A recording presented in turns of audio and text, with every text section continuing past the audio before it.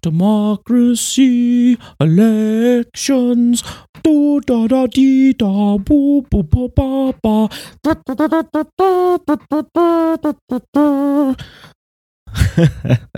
This is what we want. This is what we want, right? We want to believe in the sacrosanct illusion of some kind of noble and glorious progressive march forward of democracy in action and the people's voice and the people speak. I am so sick to every fiber in my being when I expose myself to the mainstream corporate press and political class and their theater of the absurd, their magic show that we all love to participate in and probably don't actually love to participate in, but we've been so beaten down and conditioned into no other alternative view, not exploring any other alternative view. And we've forgotten, like Bill Hicks said, right, in his great stand-up special at the end, I forget which one, where he says, it's just a ride. It's just a ride. All the money that we spend on war and bombing and all this kind of evil stuff, the war on drugs, prisons, we could put into creative exploration and education, and we could explore space, inner and outer, together. And before he says all that, he talks about how this is just a ride. But some of us have been on this ride for so long that we forget it's a ride. And we go, oh, it must be real. Look at my bank account. Go watch the Bill Hicks bit. It's great. But I would like to say that it's like a magic show. When you go to see a magician perform tricks at a magic show, you're in the audience. I mean, just a play, a theater. I like the example of the magic show though, because there's something about being tricked that we enjoy. There's something about it that when somebody pulls off a magic trick that we go, oh my God, how did they do that? Chris Angel, Mind Freak. Remember that show? He did some crazy shit. And it's like, all right, yeah, this is entertaining. Why? Because he's a character. He's a personality. He's got a look, a feel, an energy, an aura to him. Something's happening here. There's some kind of trickery happening, and we appreciate the skills of the person who is leading us in that trickery. And so we go to Fantasyland and we suspend our disbelief so that we may be astonished and dazzled and entertained. And we've been at this theater for such a long time, like Bill Hicks says, we forget that we're in a theater. But that's what we're in. We're in a theater. And we're biting the hook time and time again. Because the show is so dazzling. And it plays on our emotions and our trigger points. And it makes us go, oh my God, this guy's such an idiot. Oh my God, this person can't see what I'm seeing. Holy shit, this person, no wonder why this country is in such shape that it is. Oh, these people are just so stupid. Oh, these Trump people, these backwards hicks, these idiots, they don't know anything. They don't know shit. They're all dumb. They're all stupid. They're all ignorant. They're all assholes. Oh, these people on the left, they're all cucks. They're all, fucking just terrible, awful, cancel, social justice, blind idiot, whatever. And what do we have right now? We have the holy sacred state, and all of its crusaders enmeshed in this in a holy war. As TK Coleman said on my show, and I've often made the point too, that this is a religious kind of fervor. This is religion. I didn't vote. I've never voted in a presidential election for a president. I don't believe in it. I believe that whatever we give our energy and attention to just keeps perpetuating that thing. the more we keep buying snacks and refreshments in the lobby of the theater that we're in, the more that we're going to forget that there's even an outside world filled with diversity and possibilities and novelty and radical experimentation. But just like Marty McFly in Back to the Future, when he goes back to 1955 and he's at the, what is it, the seashell under the sea, enchanted under the sea dance or whatever it's called. And he plays that Van Halen riff and the whole crowd just goes silent. And everybody's staring at him. They're just stunned. They're bewildered. They're confused. They're slightly irritated. They don't understand. They can't comprehend what he just did with that guitar. And Marty just like looks at them and then speaks in the microphone and says, well, I guess you're not ready for that, but your kids are going to love it. And then the guy takes the guitar from him and kind of looks at him and looks at the guitar with his brows furrowed, just like, what the hell was that shit? And that's exactly the kind of situation that I feel like that we're in this world that I've felt that we've been in for a very long time, where the way that I see things and that I see the world is not the way that the most, the majority of people see things. That what we talk about here on this show is very radical and fringe and out of the purview and the consciousness. It's almost like we're speaking a foreign language, and people just aren't prepared. They're not capable or equipped of understanding that kind of a language because it's like an alien language. I watched the movie Arrival recently, and it was amazing because they're interacting with this alien species that had come to Earth, and the way in which they speak, the way they communicate their language, by reading and coming in contact with their language and learning their language and speaking their language, it alters your brain and you begin to see reality as they see it. And in this instance, these aliens, they have a different understanding of reality because they have a different understanding of what time is and how time plays out. And their language is all circular, and it's very, everything is happening at the same time kind of thing. It's really, really cool. And I know that there's been, I think, studies about this too. When you speak a foreign language, that you sort of become this other personality, that your brain actually sort of reorganizes, that you reorganize and start thinking like if you were in a Spanish-speaking country, like you're in Peru for an extended period of time. When I was there, I was more by attempting to speak the language and learn the language, it also shifted my sort of outlook and worldview, my perception, my understanding of things. And I bet it occurs more dramatically in these studies that they've done, which I'm not quite sure of, but I know I've heard of something like that. And it seems to just make sense that you really just inhabit this other kind of identity form. And that's really powerful. That's powerful shit. That's powerful shit. Like, we are really capable, powerful beings. And this is what for lack of a better word, the elites in our world know. And as I talk about on the show often, when I say when I'm talking about the elites, I'm talking not just about the people that occupy those places, but the automatic creation of these institutions, the sort of the autopilot mechanism that's on, that sets the game rules, that leads this train in motion. And, people that want to get on the train just are the ones that are occupying it. But the train keeps going, keeps moving.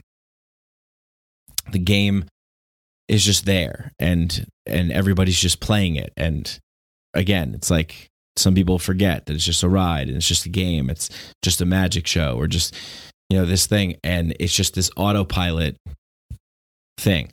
I was listening to a great podcast episode before by Pete Quinones, Free Man Beyond the Wall is his podcast, and he was talking to someone, and they brought up the hive mind, the bees, how the bees don't, if you asked each individual one what their role was, what they were doing, it's just a thing. Even like the queen is playing a role. He used the word NCP, non-character player. And I guess that's a pretty popular term in the internet world and the gaming world. I guess I've been saying a similar thing as well. And I know like Chris Ryan and Daniel Pinchbeck and others, Charles Eisenstein, have talked about before as well, is that these institutions are like, these non-human entities, these like alien life forms. I know, as Chris has mentioned that. And that's a difficult thing to sort of connect with people and land in their minds, that it's like that this system just keeps going and keeps expanding and growing and figuring out new ways that it can stay on the track. And I'd like to believe that we function differently, that we have the opportunity to step outside and get the bird's eye view of the bee's nest and go, oh, okay, cool, we're in like a net like this. And I think I mentioned this on the last podcast. So the last solo cast that I did, which was called The Election, which was just my predictions for how it was going to play out. And it's really interesting what happened and the response to it and everything. And it's not over. And it's really, really, it's interesting because when you understand how, I think one of the keys to sort of, I guess, taking a clue to pay attention a little bit more to what's going on is how things are presented and when they're presented and how they're molded and shaped and how they're written, how these, how stories are crafted and how they are appealing and get latched onto and becomes the general consensus of belief and of truth. And if there's any questioning of that, it's not only met with disagreement, but it's tied up emotionally, and it's also comes with this sort of arrogant. I saw a word someone used the other day called coincidence theorist, like that. It's just like, oh, you're just being ridiculous. It's just, that's not the way it is. This is just random, and of course, these things happen, and but it's not only that. It's because we're afraid so much that we're willing to sort of accept what the largest group is saying. We live in this culture of wanting to be validated, wanting to belong, wanting to be a part of something, and the instinct to go against the grain, no matter in what camp you're in, right? It's the same thing. The people on the left, the people on the right, the people, just anybody that attaches to a particular team and just defaults to that team and just assumes that side is, telling the truth and, has the facts and is correct about things. But it goes further than that because it goes into this biological need for us to be a part of something, be a part of a community, be accepted by others. And when there's an understanding, like, I don't ever watch the news so much, like ever. I mean, I got rid of television. I haven't had like an actual screen television since 2010 or 2011. With the exception of maybe like a couple years where I had one, but it was just a smart TV or, no cable. I haven't had cable since 2010. having a cable television since 2010. And, on my old show, Part of the Problem, one of the things that Dave and I used to do was, and Dave did it really well, and he could do it more than I could. I can't hang out in that toxic cesspool for too long. At least I wasn't capable enough at those points, nor would I want to subject myself to those that too much now. But it gives you if you have the eye to see, it gives you a window into where, like, what they're trying to sell, how they're, the language that they use, the tone that they use, the way that they frame things. For example, even on Fox News, of course, is not is one of the biggest perpetrators of this. But the woman on Fox News is like, and in Oregon, they decriminalized all drug possession, including cocaine and heroin. So already, just by the way that they're framing it, the way they're presenting it, the tone that they're using, they're implying a particular way in which we should feel about it, right? And so, I oftentimes will not necessarily communicate a lot of the details of this kind of stuff that I'm talking about and that I'm going to get into even more.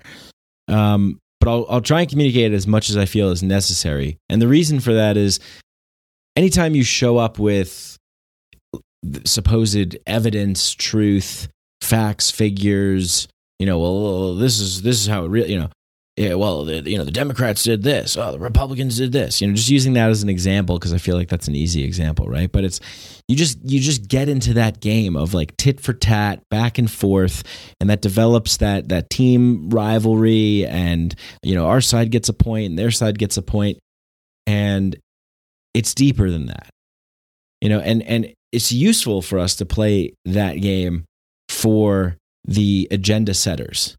Right. And so, a lot of this stuff, this doesn't get talked about enough as far as I'm concerned, because there's a deeper level to this reality. And to ignore that is to be ignorant. And to be ignorant,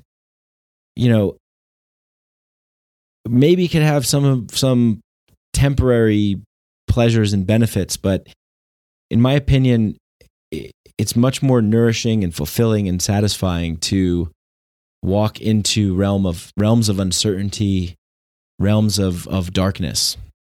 For example, a lot of what the people on the right, and especially like the Q type people, but it's even more than that. Even the people that are now getting lumped into like conspirituality people on the left, that have this story that there's this like satanic pedophile cult and everybody in the government's involved, and it's this elite, thing in Hollywood and everything. It's like, okay, well, that just makes that the truth of that, when there's the kernel of truth that gets blown up to this like massive level as this like totalizing force, then it becomes this sort of holy crusade. And some people would say, yeah, I'm okay with that. I'm okay with the holy crusade. I'm okay with a holy crusade if it involves saving children and everything. And it's like, yeah, of course. But it also doesn't allow an invitation to people who might be repelled by the sort of delivery of the content, and not only the delivery of the content, of course, the material of the content, right? So, through my sort of political, world awakening or whatever you want to call it, so I started getting interested in this and exploring this stuff. There's a tendency to grab on to things along the way. It's like a scavenger hunt, and you're running along and you're collecting the prizes and the pieces, and you're getting really excited with everyone that you collect and celebrating as if you've won because you found one thing. And that's how it's felt a little bit. It's like, oh, I get it. It's like the government is corrupt and people are doing it's the Federal Reserve and it's this and it's that. And then you start going even further and it's like, okay, well, what about, occult secret societies and, JFK assassination and the formation of the CIA and Allen Dulles and, the further back, like the war on drugs and Harry Anslinger and reefer madness and, this stuff and that stuff. And, you could drive yourself mad, first of all, going through all of this stuff all the time. You could also get lost in what I'm explaining and being like, okay, this is the thing. This is the thing. This is the thing that we have to care about or be concerned about. And there's a lot of things that are dark and that are really fucked up and bad. And I think that just having the ability to choose to go into our own darkness is the ticket, is the key, because many of us in our culture just push away anything, bad feelings, things that make us feel bad, right? Just narrow it down to that. Things that make us feel bad. We don't want to feel bad ever. For a long time in our culture, it was seen as weakness, stigma. It still is to a certain, it still is. Although we're chipping away where more and more people are able to talk about how they feel, but really, it is the thing that blocks us from ourselves, that allows for other stories to be inserted in there. And oftentimes those other stories are stories of scarcity, of fear, of lack, of, but just enough, just the sort of approved ones to move the sort of agendas and plans and incentives and interests forward.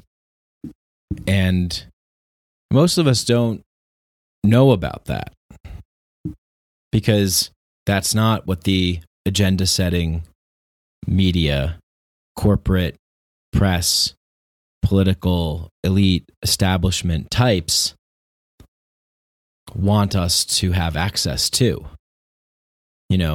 As the fantastic Edward Bernays quote goes, and Bernays was the nephew of Sigmund Freud. And I believe I've posted about this and I've read this before, but it's so good because it really does describe the environment that we live in, the terrain in which we occupy. Those who manipulate the unseen mechanism of society constitute an invisible government, which is the true ruling power of our country. We are governed, our minds molded, our tastes formed, our ideas suggested, largely by men we have never heard of. In almost every act of our lives, whether in the sphere of politics or business, in our social conduct or our ethical thinking, we are dominated by the relatively small number of people who understand the mental processes and social patterns of the masses. Right? Think like big tech, media. It is they who pull the wires that control the public mind. That's Edward Bernays from his book Propaganda, 1923, I think. So I've talked about this before, and I did mention the interests that shape and guide and mold. And I just want to talk a little bit about Noam Chomsky's work with manufacturing consent and necessary illusions. So, when you have these major media companies that own everything, he asks, so what kind of view would you expect to come out of this? You get a picture of the world that satisfies the needs and interests of the buyers and sellers of the product. And we know with social media that they're not selling anything, and it doesn't cost anything to join Facebook, Twitter, Instagram. We are the product. And the ads that run on there, if you build it, they will come. If you have this massive platform and it's free, you need a way to make money, and that's why it's filled with advertising. So what we get with the amazing open and free World Wide Web is now this narrowing down. This once opportunity for an expanded reality now is being attempted to be narrowed down into the approved messaging, which really defies the idea of a voluntary, spontaneous, free speech, free association kind of ethos.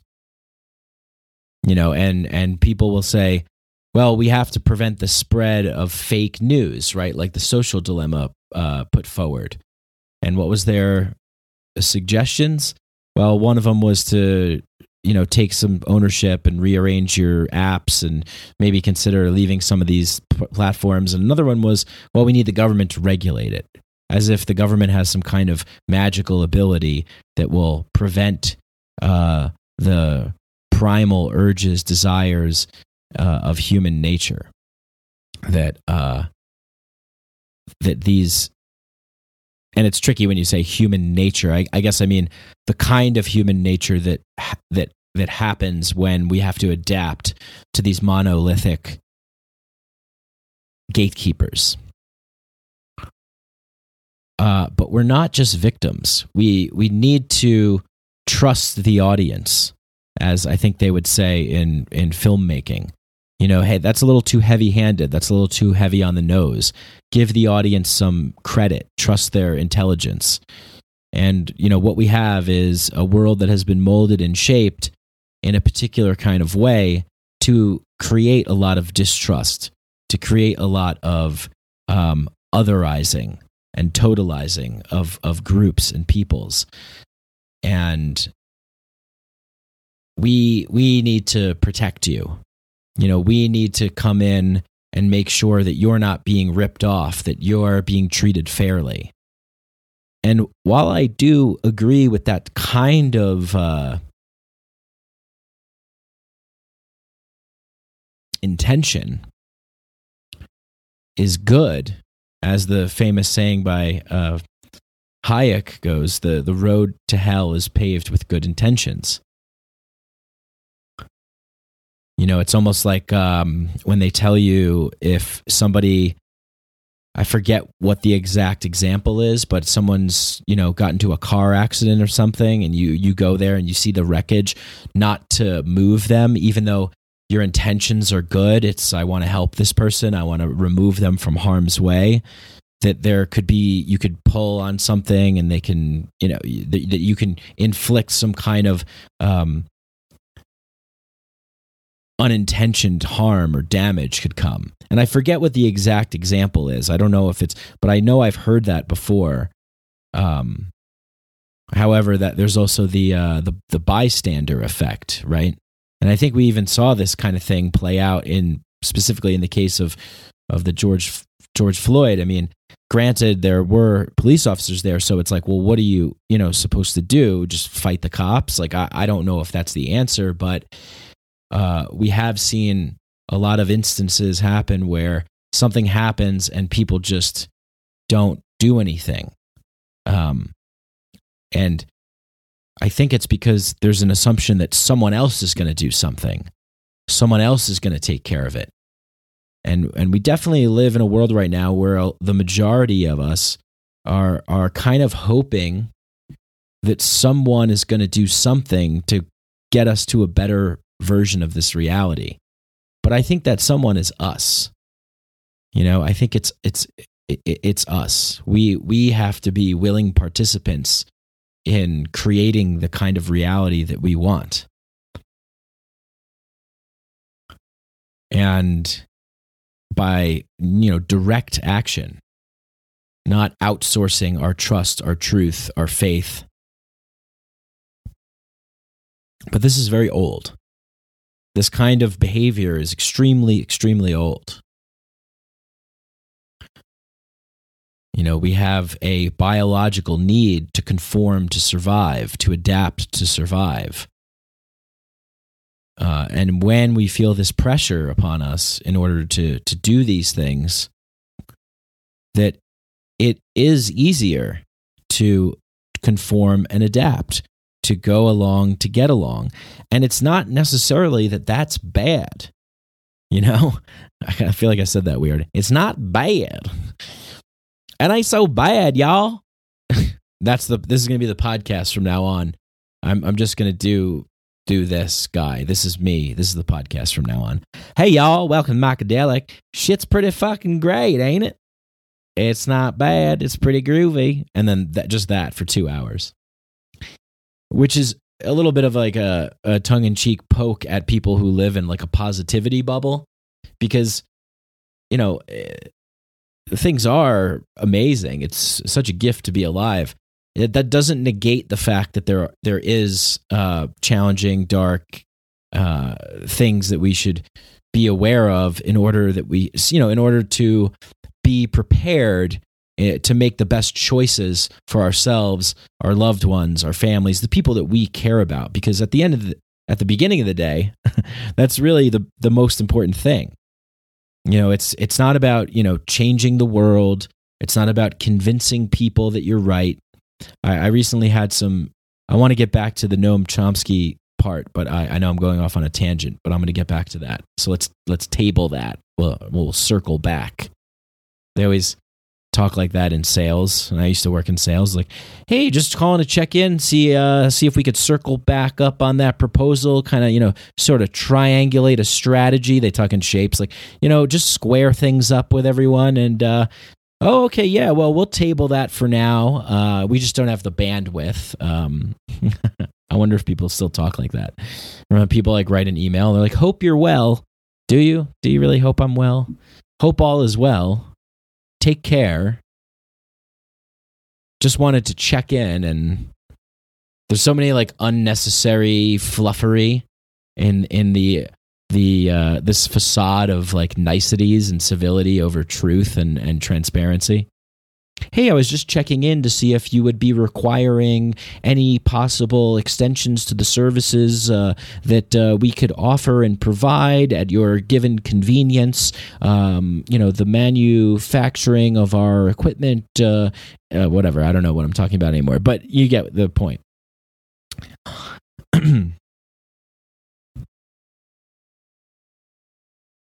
But I recently had a very profound experience with some fun guys. And wow, I mean, the way in which we can explain and rationalize and logic, it's amazing. It's amazing. The way that we can connect dots to believe things is amazing, and we desperately want to, all of us, I believe, desperately want to believe or feel the need to believe in something bigger, greater than ourselves. It's kind of a sad story if you're one of those, like, the new atheist type people or whatever. I don't even know if that's a thing anymore, but it's just like, I don't know, we're just these like, we're just these animals, and we can think, and then, when we die, we just that's it. It's just, it's done. There's nothing else beyond.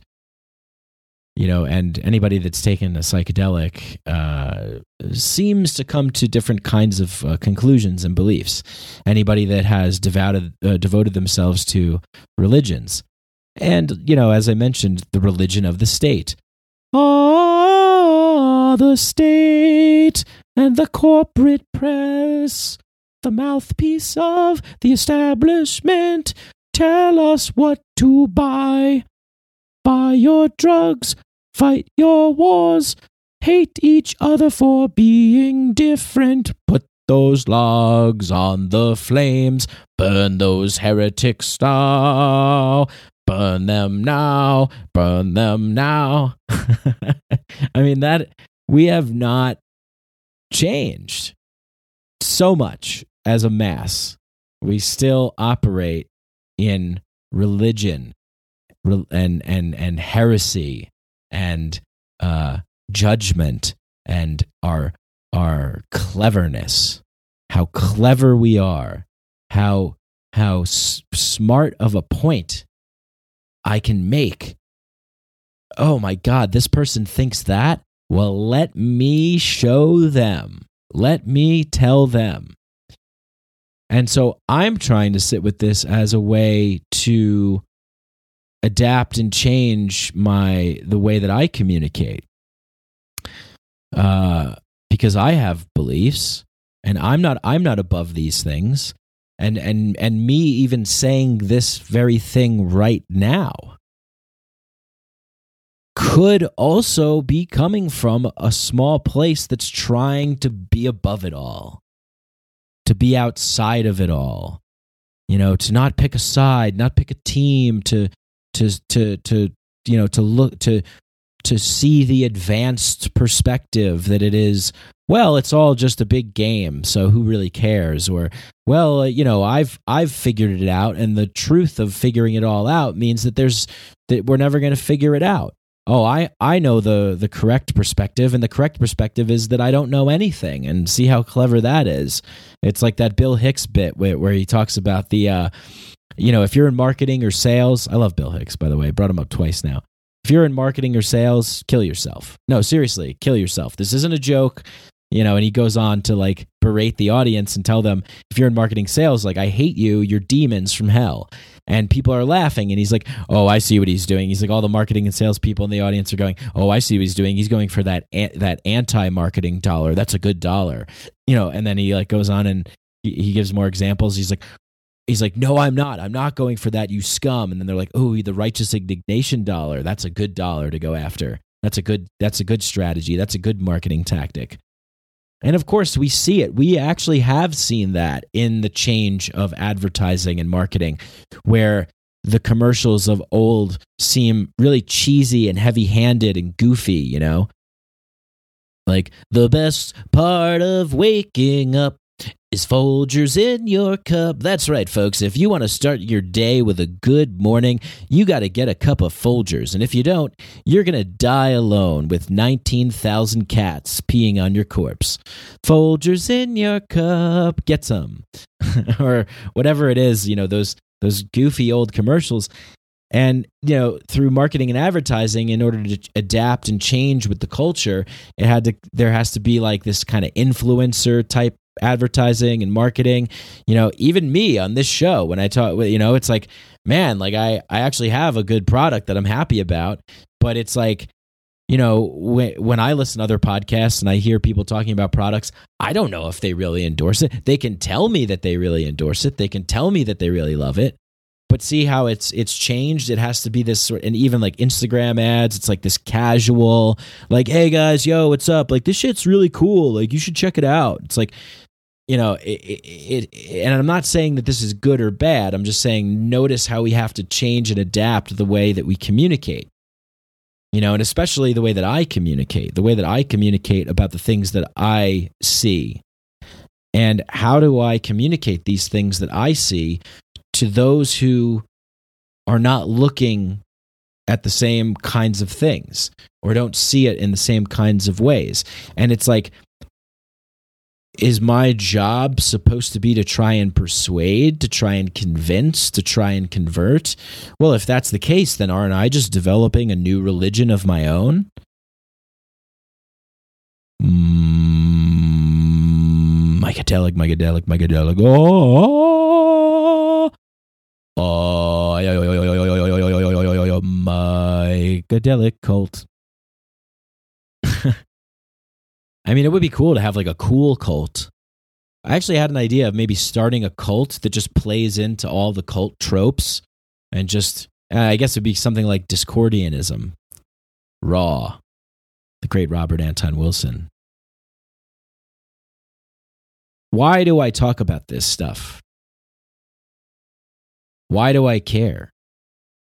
Hey, this is Mycadelic. Why aren't you talking about psychedelics? Why aren't you talking about the wins that we had in the States for psychedelic therapy and treatment and healing and all that stuff? I don't know. Because there's other podcasts that talk about that stuff, and they're great ones.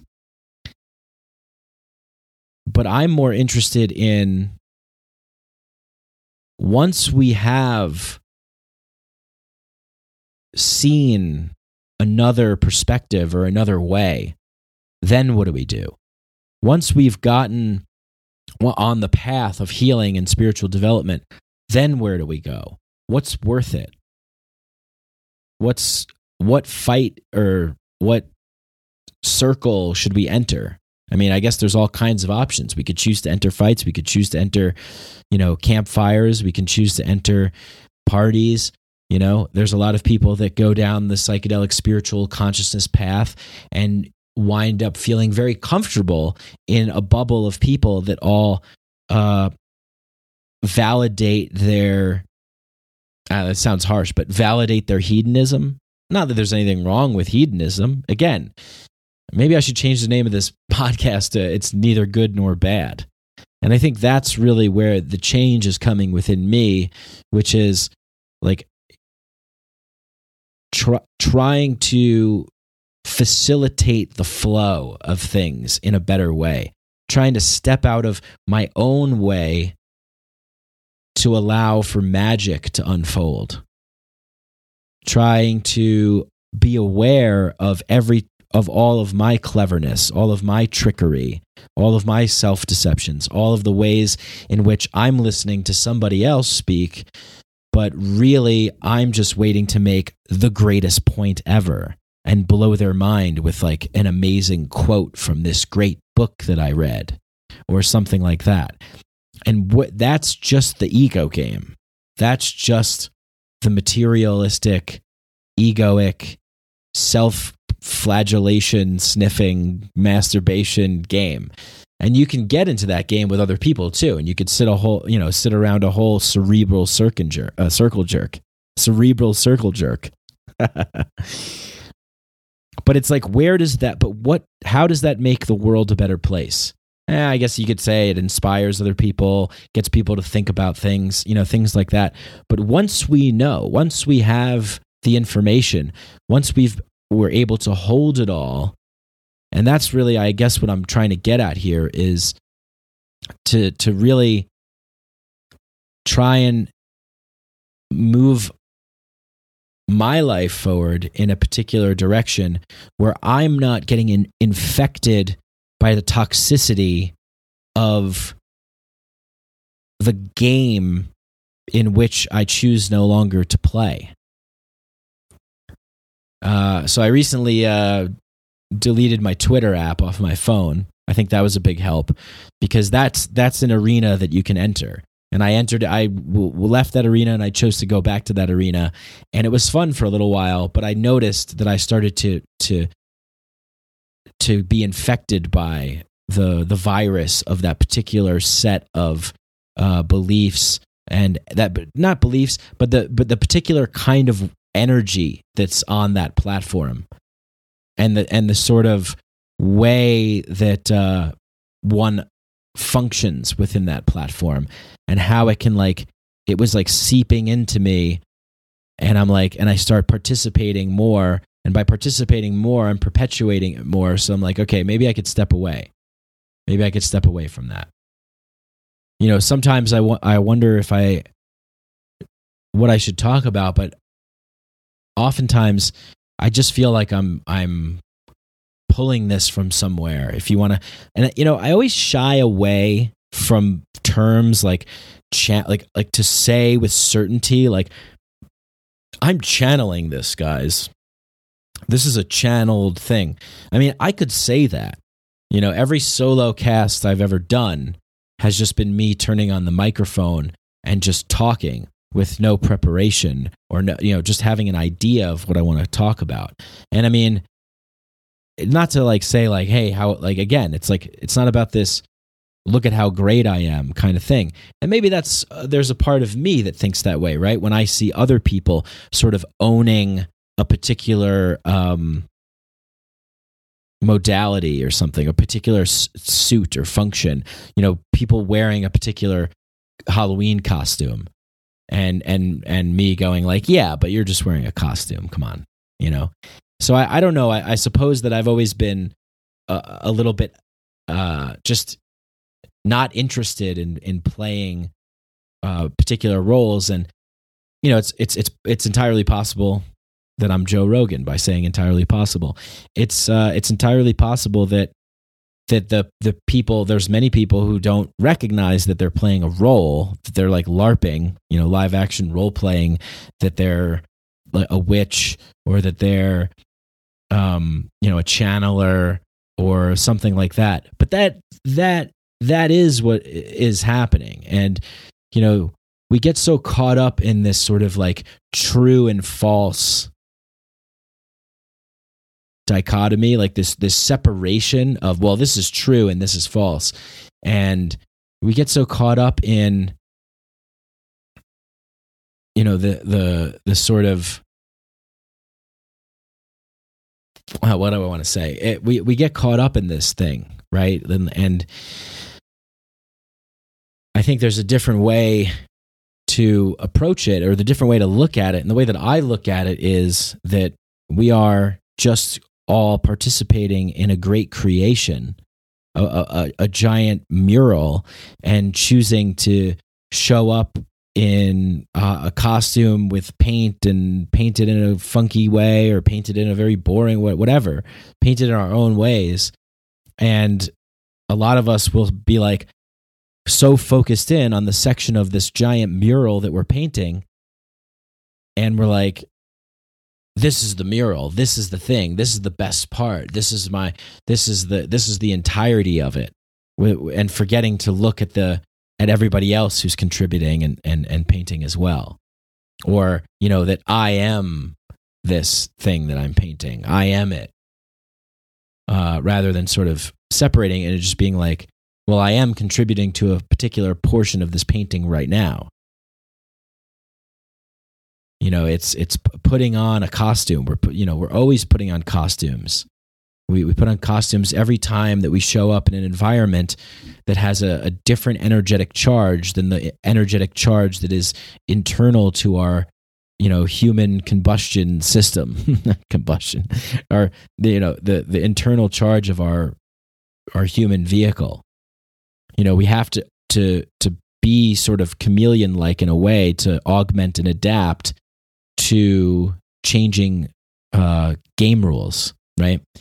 So, for example, I mean, like, one of them is you don't walk outside of your house naked, get in your car, and go to the supermarket. You just don't do that. That's just a sort of a general consensus social norm agreement that we're like, yeah, let's all agree to hold that energetic code in place.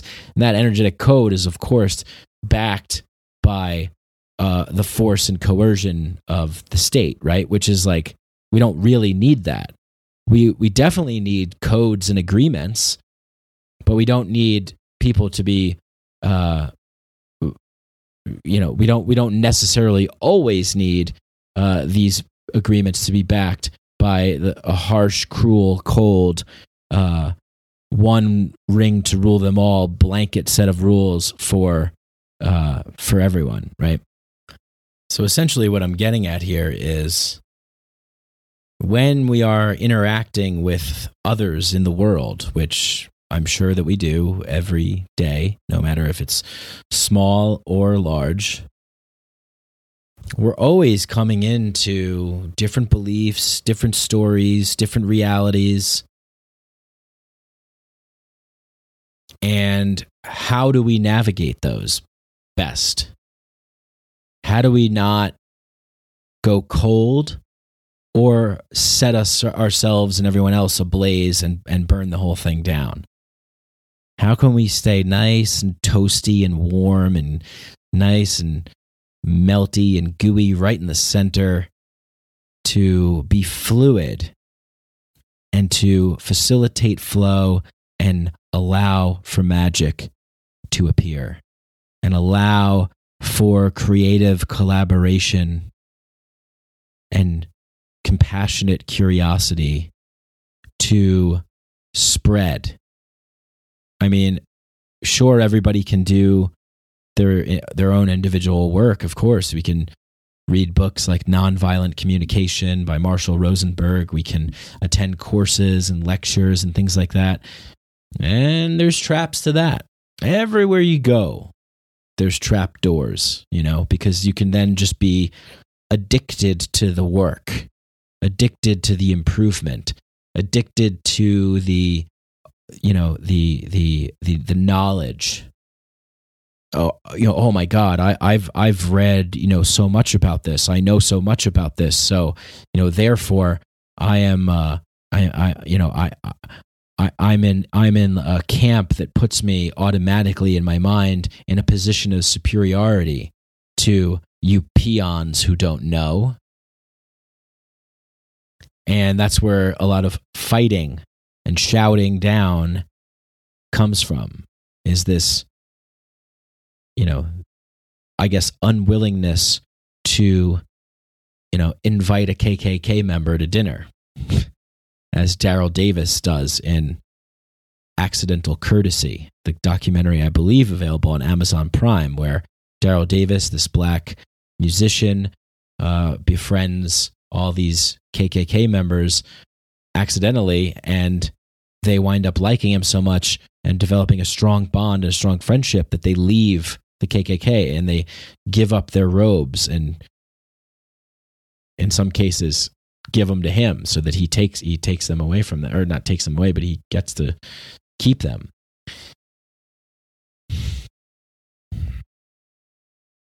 And I love that film because he communicates from a place of how can you hate me if you don't even know me? How can any of us have such strong held opinions, beliefs, truths, facts, if we don't allow for our humanity to come through and invite other people's humanity to come through? Who cares? Like Ben Shapiro. I'm sorry, facts don't care about your feelings. If you're born a woman, you're a woman. If you're born a man, you're a man. That's just genetically, it's biology, it's science. Facts don't care about how you feel. It's like, dude, shut up. Like, you're being annoying. However, he is allowed to express his beliefs. So again, it's like, we're not all victims here. Just because there's a charismatic leader who is, debating and smacking down with facts and figures, charts and graphs and logic and reason, it doesn't mean that we're just victims to this kind of personality. However, just like in cults, if just like when you see people getting involved, like let's say Q, for example, QAnon, right? I mean, they're a religion. They're like the Knights Templar. I mean, I don't want to say that because then they're going to be like, yeah, hell yeah, we're like the Knights Templar. That's fucking cool as fuck. It's like, no, it's the same religious fervor that it's like, we're doing this for the greater good, and there's a larger mission here, and if you're not on board, well, then you're evil, or fuck you, or you don't get it, or you're part of the problem, or these kinds of things. And it's like, we're never going to get out of this like religiosity. I mean, Rick and Morty did it great when they had the planet of the hive mind, Unity. And it was just such a brilliant episode, because as soon as the hive mind broke, then the two, like some guy, I guess it's so hilarious. One guy's like, they have like pointy nipples, and the other guy has like circular ones, and they're like diamonds or whatever. And he's like, screw you, you pointy nipple like freaks. Circular nipples are the only ones that will rule. And it's like, this is how we operate, right? So it's like, what do we do? Well, I guess if this is a simulation and we needed to like install a code to update the system, we can update the system by plugging ourselves in as these pieces of code that function to help eradicate that virus.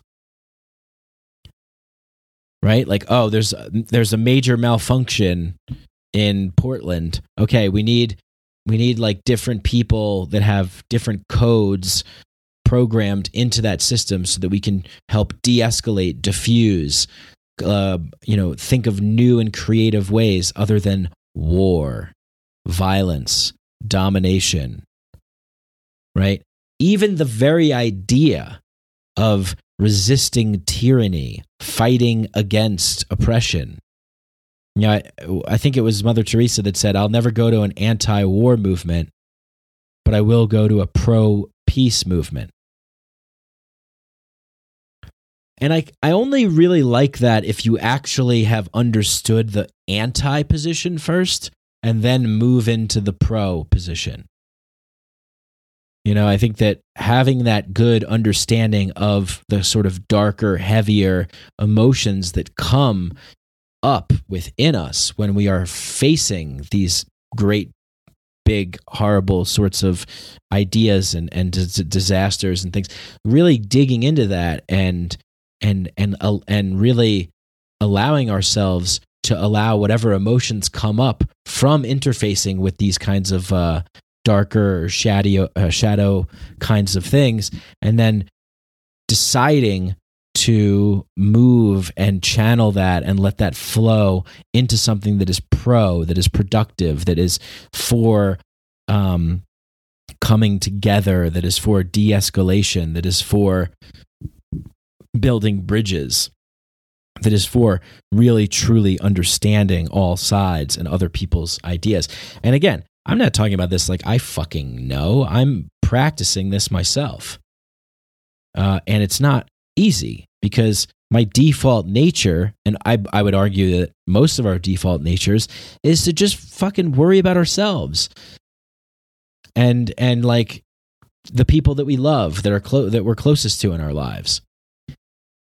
But I allow myself to get infected by the world. And that doesn't do any good because it warps, it twists, it changes my brain and my conception of reality and what's actually most important. As the great Tim Dillon said on Joe Rogan's, he's like, most people just want to get fucked up and go out on the lake, and have a good day and grill. And, what are you going to do? Sit at home and worry about what DARPA's doing?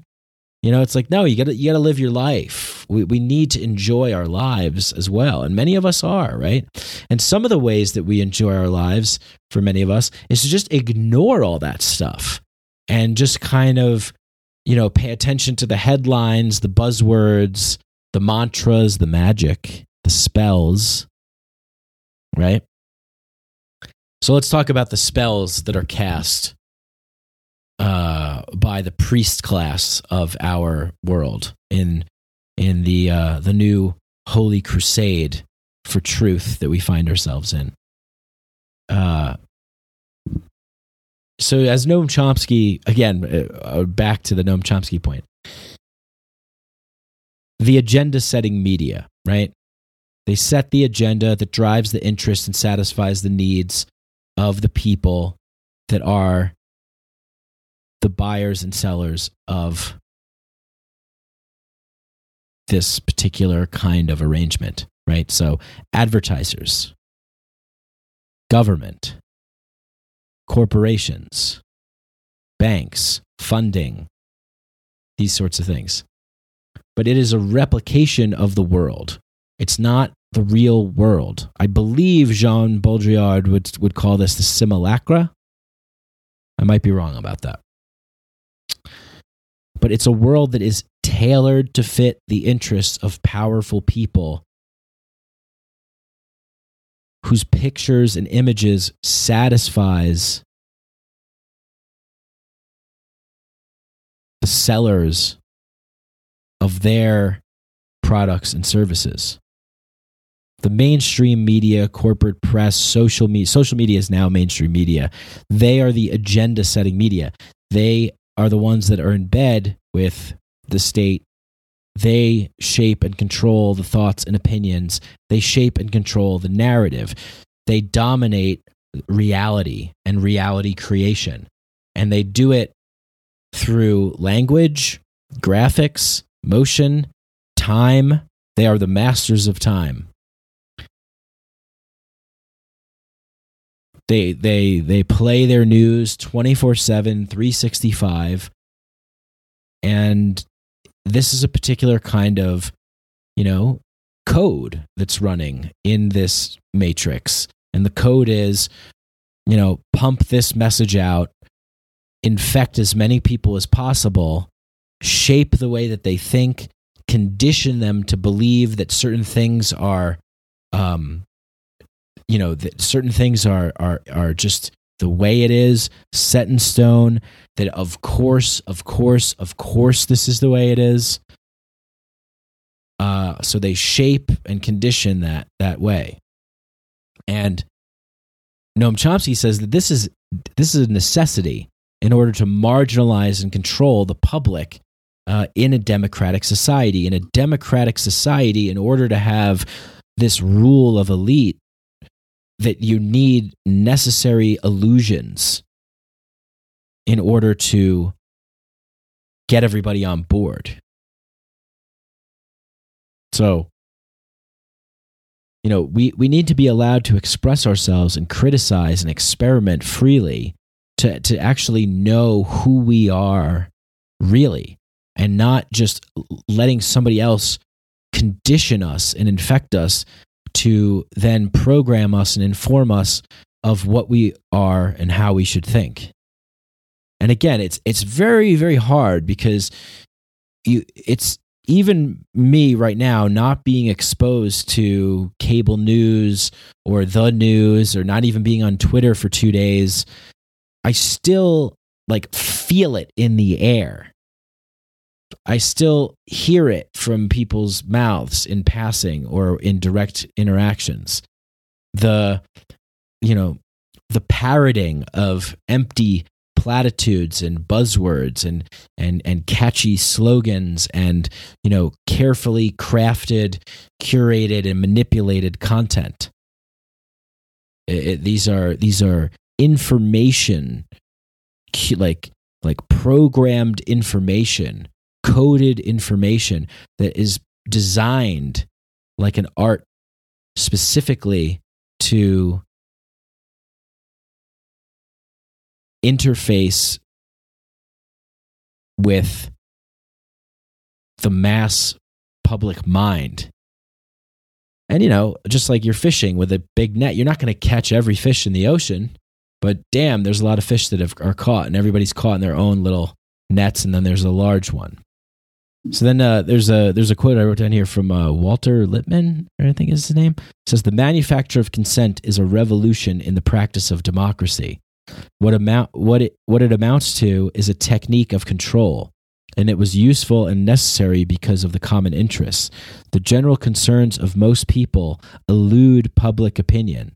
The public just isn't up for dealing with them, and instead they would belong to a special class, the specialized class, the so-called experts of the agenda setters," which is the opposite of democracy. But like I said, we need these necessary illusions, or they need these necessary illusions. If you want to understand how this society functions, just look at who's really in charge making the decisions, and not just the front-facing people that we're told, but what are their incentives? What is their motivation, right?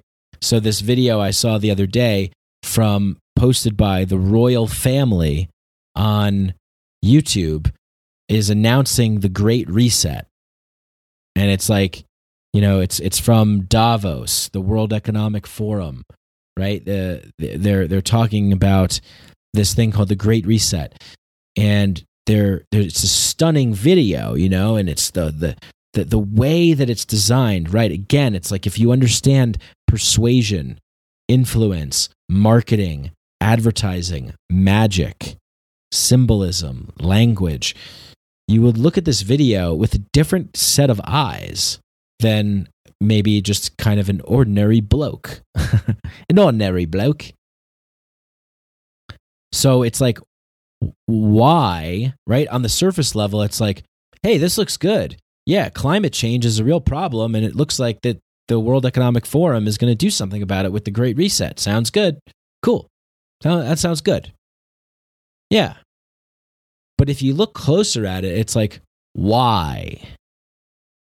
Why? Is Prince Charles, who's narrating the video, is he crying in his castle at night because of the health of the planet and the well-being of the people? You know, when did this like idea that royalty cares about people come from in our modern time? I believe it came from this illusion that democracy actually gives power to people. So we're all trapped in this facade that we live in these like modern times, and you know, modern people have power and we have a voice, and you know, as long as we participate in the system that we can change things. And I would argue no, by participating in the system, all we do is reinforce that system. We feed that system. We give energy to that system. We send a signal. We cast a vote that says, yes, I support this as an idea, as a concept, as an institution. I pay homage and respect to the authority, to this temple, to this priest class by validating its existence, to claim authoritarian rule over our lives, to say we support the system over the people.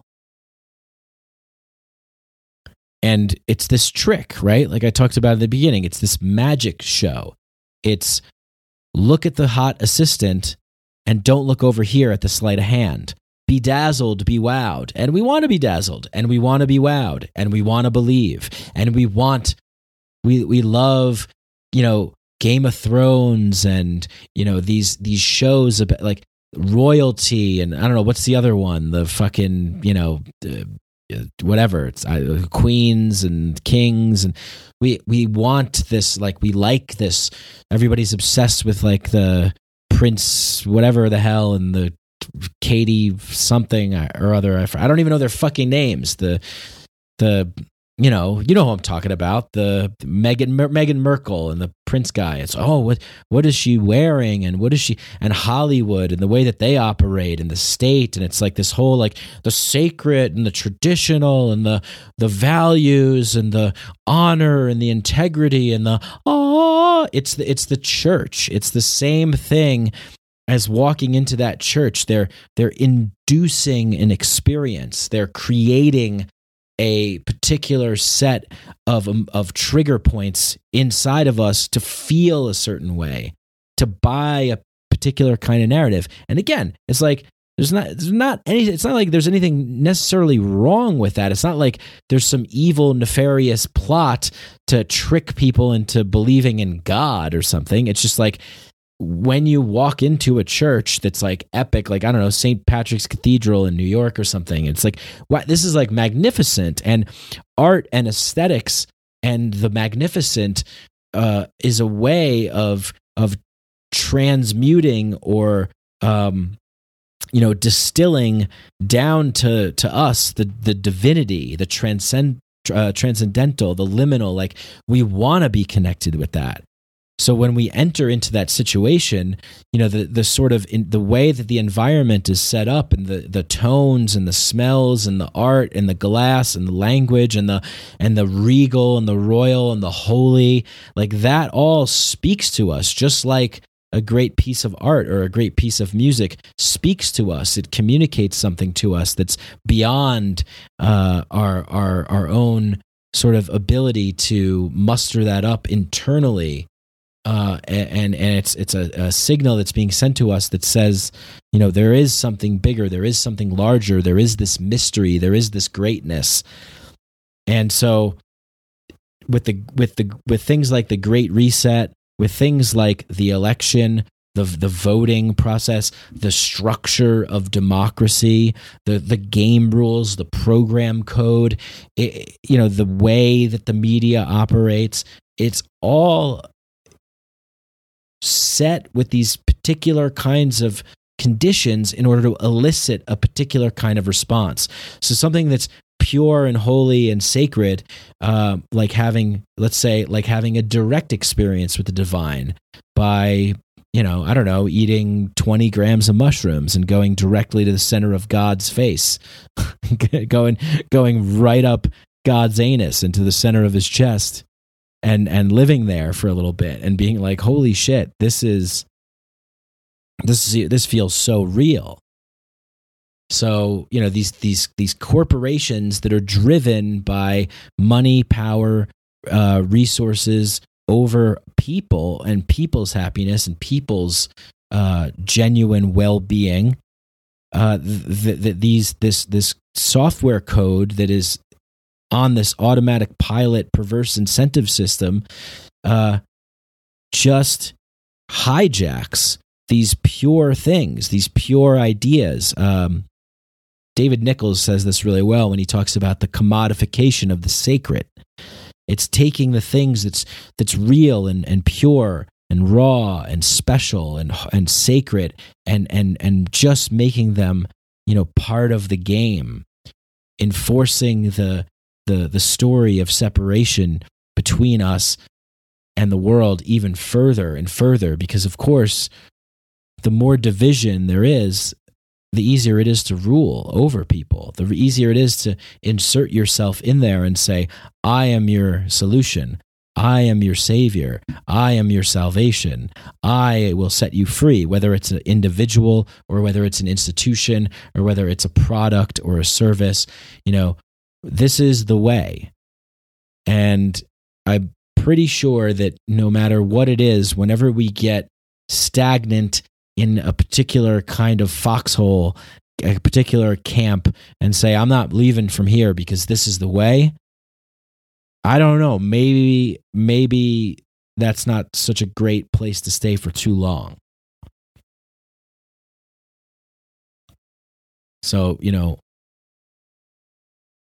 there's more to talk about from this agenda setting perspective, and Noam Chomsky goes in to talk about propaganda. There's two kinds of propaganda. 20% of the population is propaganda. For 20% of the population, there's propaganda that's served to them for the intelligent, functioning members of society, the sort of political class. And then there's propaganda for the rest of the 80%, and that is the propaganda for the people that just don't really think too much and just listen and take orders and obey.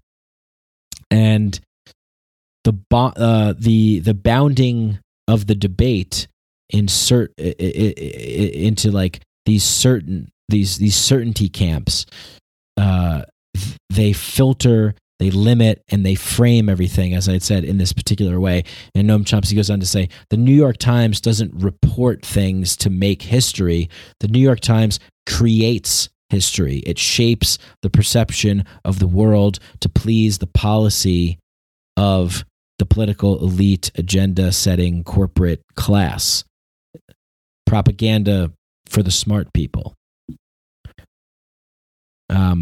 And then he goes on to say, if the system functions well, it appears that it has a liberal bias, because that will serve and bond more effectively. If the liberal media is seen as taking on the system, then they get to create the boundaries of what taking on the system looks like, and they get to condition people to accept the voluntary acceptance of intellectual confinement.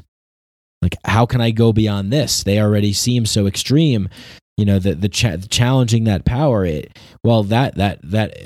We must accept it in that way. The presuppositions of the liberal media are seen as sacrosanct, holier than thou, set in stone. That it's a given. That of course, good people are liberal people, period, right? Like, that's the conditioning.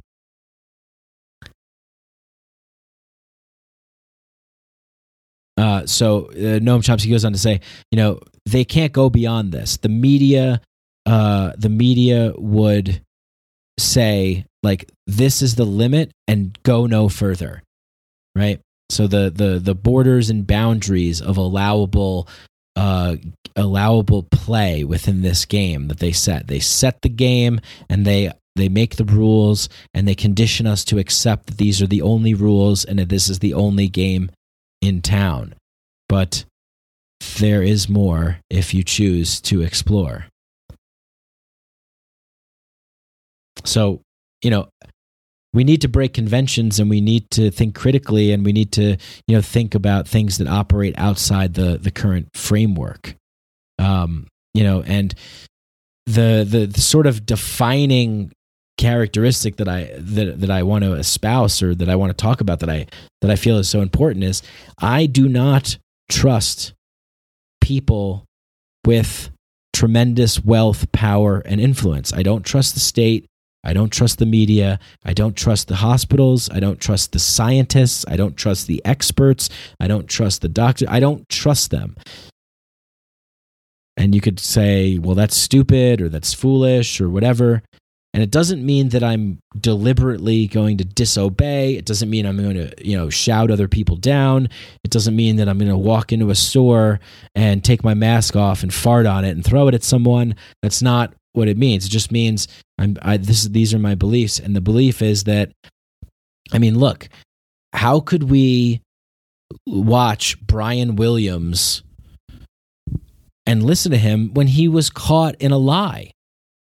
How could we listen to any of these people, whether it's media people, politicians, Hollywood celebrities, whoever it is? Somebody is pulling their strings. Somebody is saying, don't say this, you'll get into trouble. Don't say that, blah, blah, blah, blah, blah.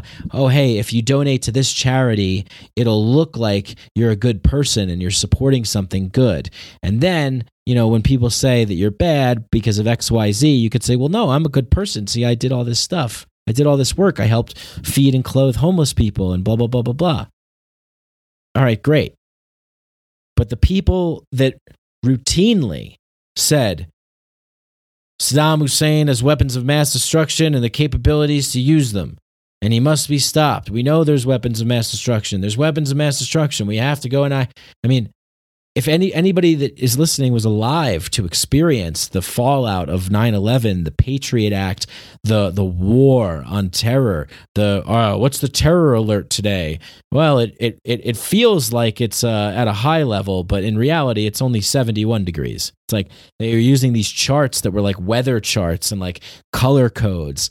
The reality creation machine is the system that holds all the money, all the power, all the wealth, all the resources. Okay, so what do we do, Mike? What do we do? Well, I don't know. Like, what can we do if not to try and do things in a different way? Understand the way that they do things. Understand what works about that. Understand the power of language, magic, creation, art, music. Understand the power of the what people respond to, our senses and the signals and the frequency. Nikola Tesla, if you want to understand the secrets of the universe, energy, frequency, vibration. So it's understanding that, but actually choosing not to like pick up the sword and fight, but to actually try and build bridges to create new ways. And if we can't build new bridges to create new ways, well, as Daniel Schmachtenberger says, we're probably just going to self-terminate. We're already operating within a self-terminating civilization, as we have exponential technology combined with rivalrous, cutthroat, competitive games that leads to kaboom. Just we're gone. And maybe if it doesn't lead to kaboom, we're gone in the sense that we're going to destroy the planet and everything's going to die. It leads to us adapting to the changing of the system. And if we have an ability to make a choice of what we want to adapt and change to, then I think that would be cool.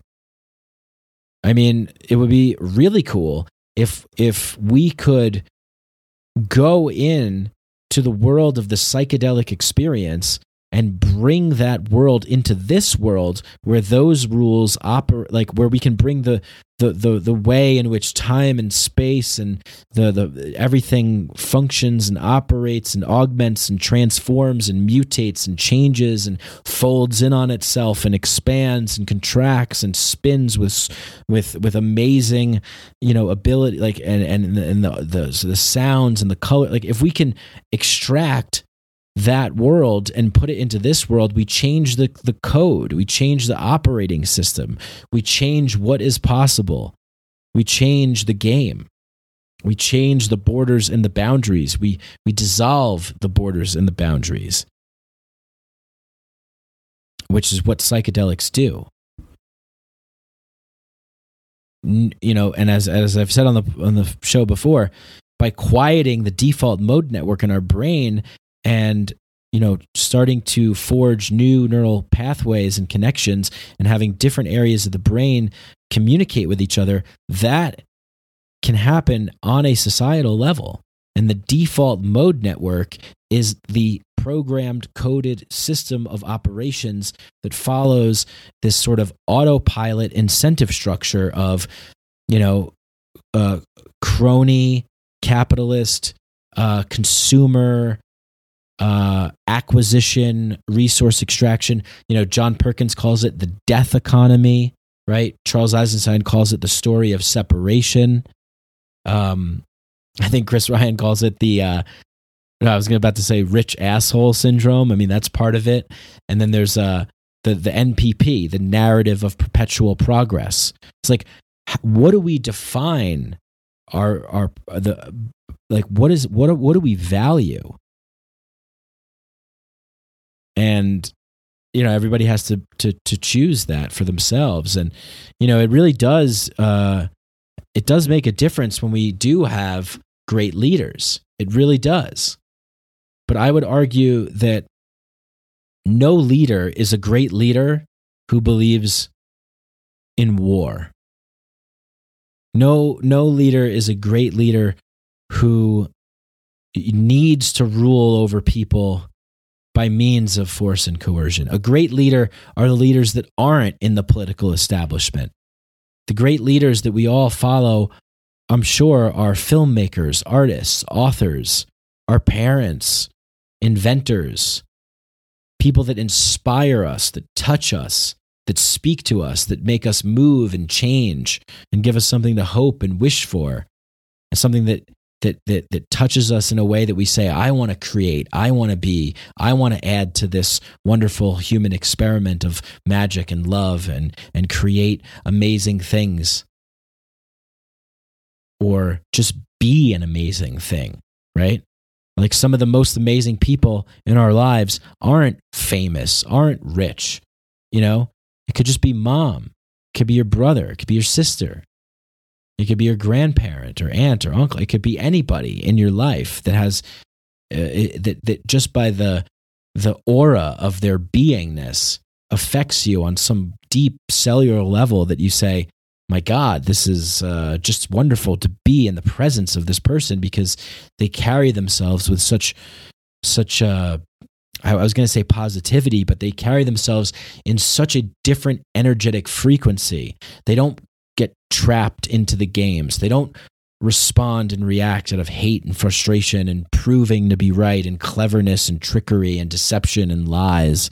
They don't just start businesses so they can just make money. That there's some semblance of care. There's some semblance of honor, integrity, and respect and reverence and wisdom and espousing those things and embodying those things. Now those are leaders, not Joe Biden, Kamala Harris, Donald Trump. These aren't leaders. These are psychopaths who are infected and deranged themselves because they are the very products of everything that these systems that support them. Well, everything that these systems and this culture has given birth to these symptoms. And this is where I talk about how a lot of these things are just symptoms of a greater problem. But we do live in such a wonderful world. And who is it? Arthur C. Clarke, I think, that said that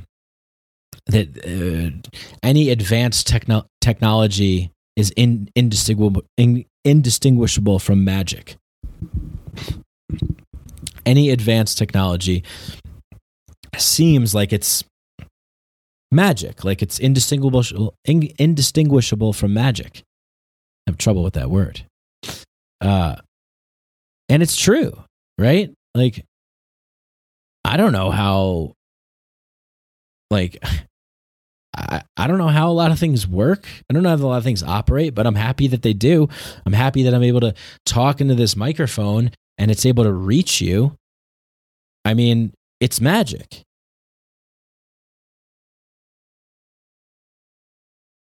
And,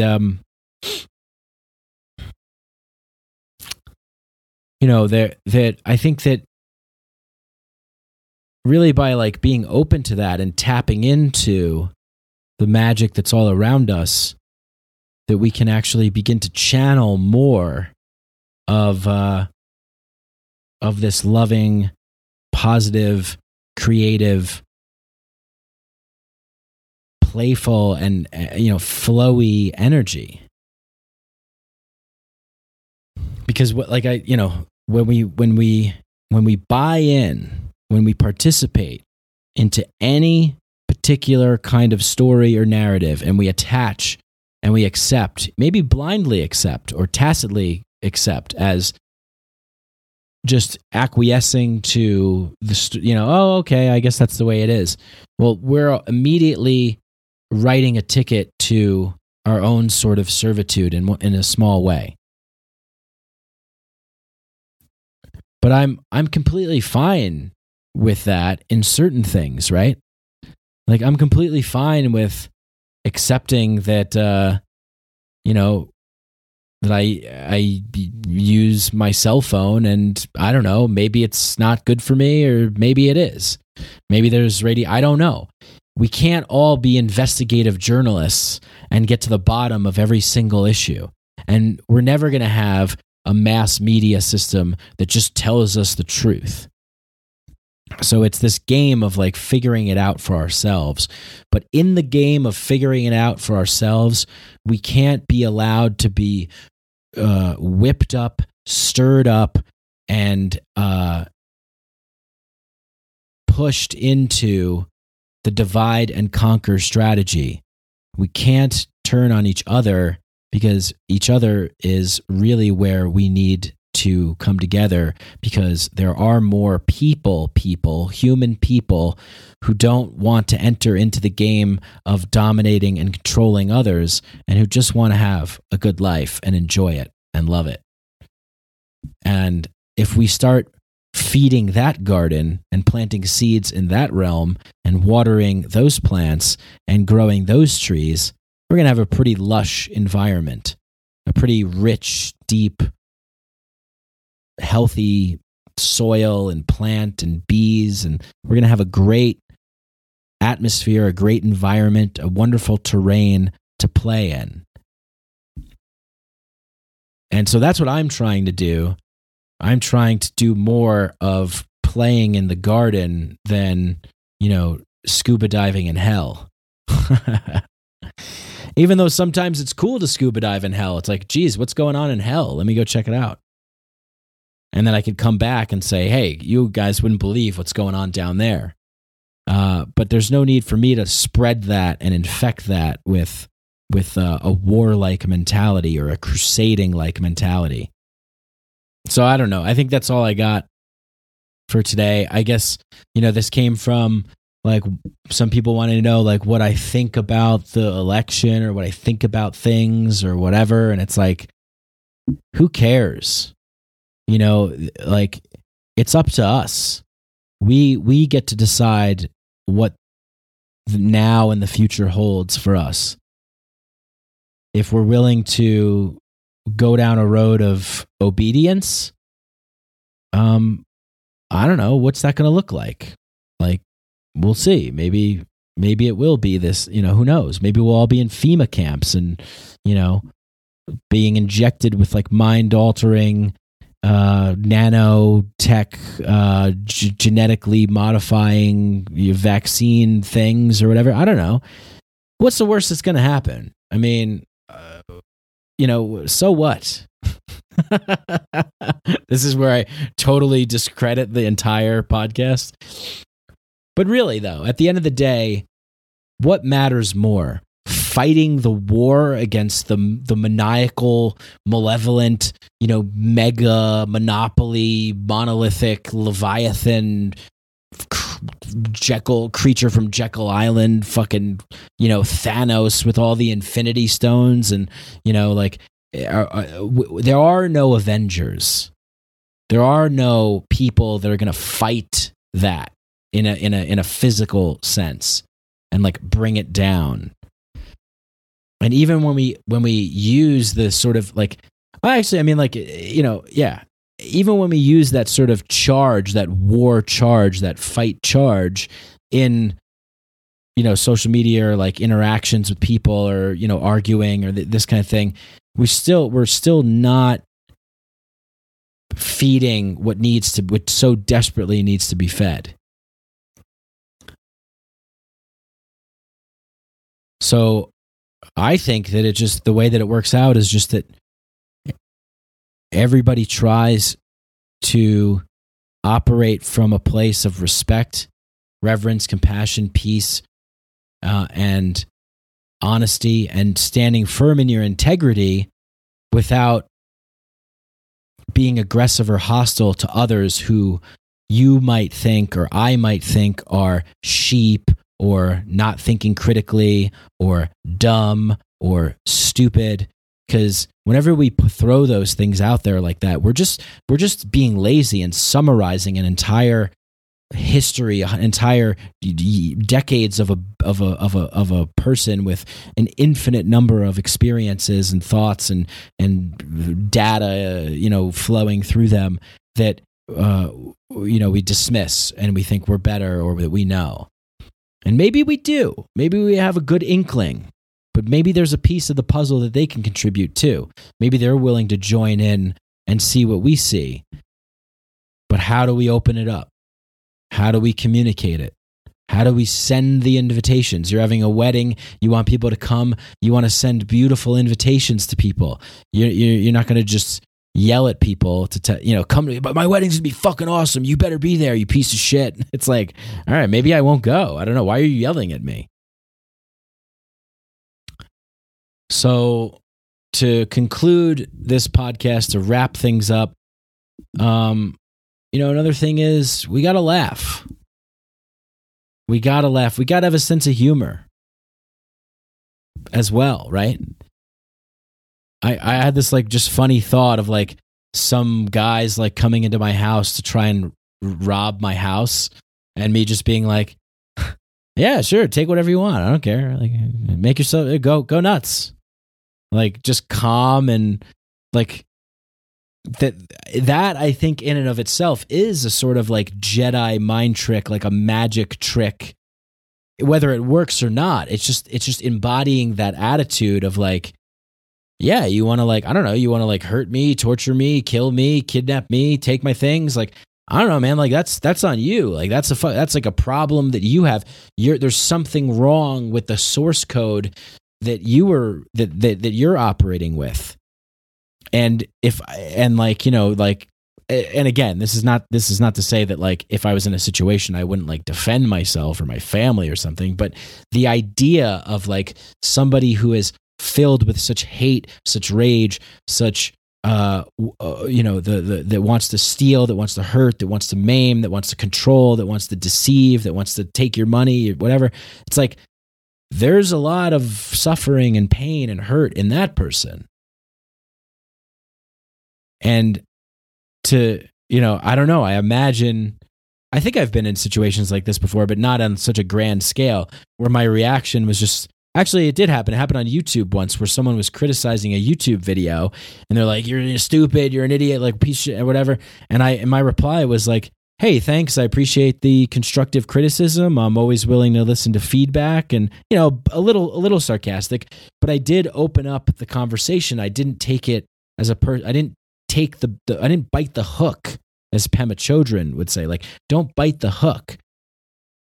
Don't get wrapped up in somebody else's projections, somebody else's worldviews. And that doesn't mean completely like invalidate it or shut it down as not being true or assuming that you know where they're coming from, but just diffuse it. Diffuse it with a different tactic, with a different way, with an approach that they, in a million years, they wouldn't have expected. And that then opens up opportunities, maybe not now, but maybe in the future. Maybe it's like chipping away at a sculpture like Michelangelo's David. He didn't just make that like overnight. It was a chisel. It was chipping away, chipping away, chipping away, chipping away, chipping away. Inviting in, inviting in, inviting in. Come in, sending invitations. Come out and play. So, you know, there are a lot of big things that are happening in the world. There are a lot of powerful people that are shaping it, wanting to, and quite frankly, with a lot of success, shaping the narrative of our reality. And we don't have to bite the hook, and we don't have to fight their war, and we don't have to allow ourselves to become emotionally, spiritually, psychically invested in their stories. And, you know, we need each other, and we need to talk to each other, and we need to see each other, and we need to hug each other, and we need to dance next to each other, and we need to smile at each other, and we need to believe in love and magic, and we need to believe in the light, and we need to believe that this never ends, that we are living in infinity. Eternity is here. And the same stories can play out over and over again, and we can repeat history, or we could do something fucking totally different. Totally different. And this process is a slow process of unfolding, unraveling, you know, deconditioning, deprogramming, to finding out who are you? Who am I? What do I, why do I believe what I believe? Why do I see what I see? Why do I trust who I trust? Can I actually think critically and come to my own conclusions while also respecting objective realities and truths? Is there room for my subjective reality creation to operate within the objective? Of course. And as far as what's going to happen, only time will tell. It's going to be hard to see, but I do believe that we are in a holy war. We are in the new crusades. The way that people attach to politics, political parties, conspiracies, and all kinds of other, even psychedelics, the way in which we devote ourselves with such a stranglehold on the thing, the attachment, the camp, the belief that we are in this sort of competing, you know, fragmented, multiple reality, holy war crusade. And, yeah, there's no such thing as death, and we live as much as we live. Yeah, it's going to be interesting to see what happens, but whatever happens, it's, you know, don't let these finite games infect you so much, because we are infinite. Buy Sheath underwear. It's really comfortable. Use the promo code Micadelic. Get 20% off. They're really good underwear. They're if you need underwear, they're great. Go to sheathunderwear.com. Micadelic, 20% off. And yeah, I love you all. Bye. Hey, thanks for tuning into the show. Hope you guys enjoyed that episode as much as I did. All the links are in the show notes, show description. And to support Micadelic, you can leave a 5-star review on Apple Podcasts. You can become a patron and get access to all kinds of bonuses like the private Micadelic Inner Sanctum Discord chat group, bonus episodes, more goodies, merch, things of that nature. And check out our sponsors, sheathunderwear.com. Go to sheathunderwear.com. Put in the code Micadelic. Get 20% off everything at sheathunderwear.com. It's awesome underwear. Go check it out. And check out Student Loan Tutor. Schedule a free evaluation. StudentLoanTutor.com. Tell them I sent you there. Thank you so much, all of you, to everybody who supports this show. Thank you for all the love and support, all the kind words. This show wouldn't be possible without you. You know who you are, and you know what to do if you love things. Tell people about it, share it, like it, subscribe, and stay tuned for more awesome episodes like this. Shout out to Danny Barnett and Galaxia for the intro and outro songs. And of course, to all you out there, much love. Peace.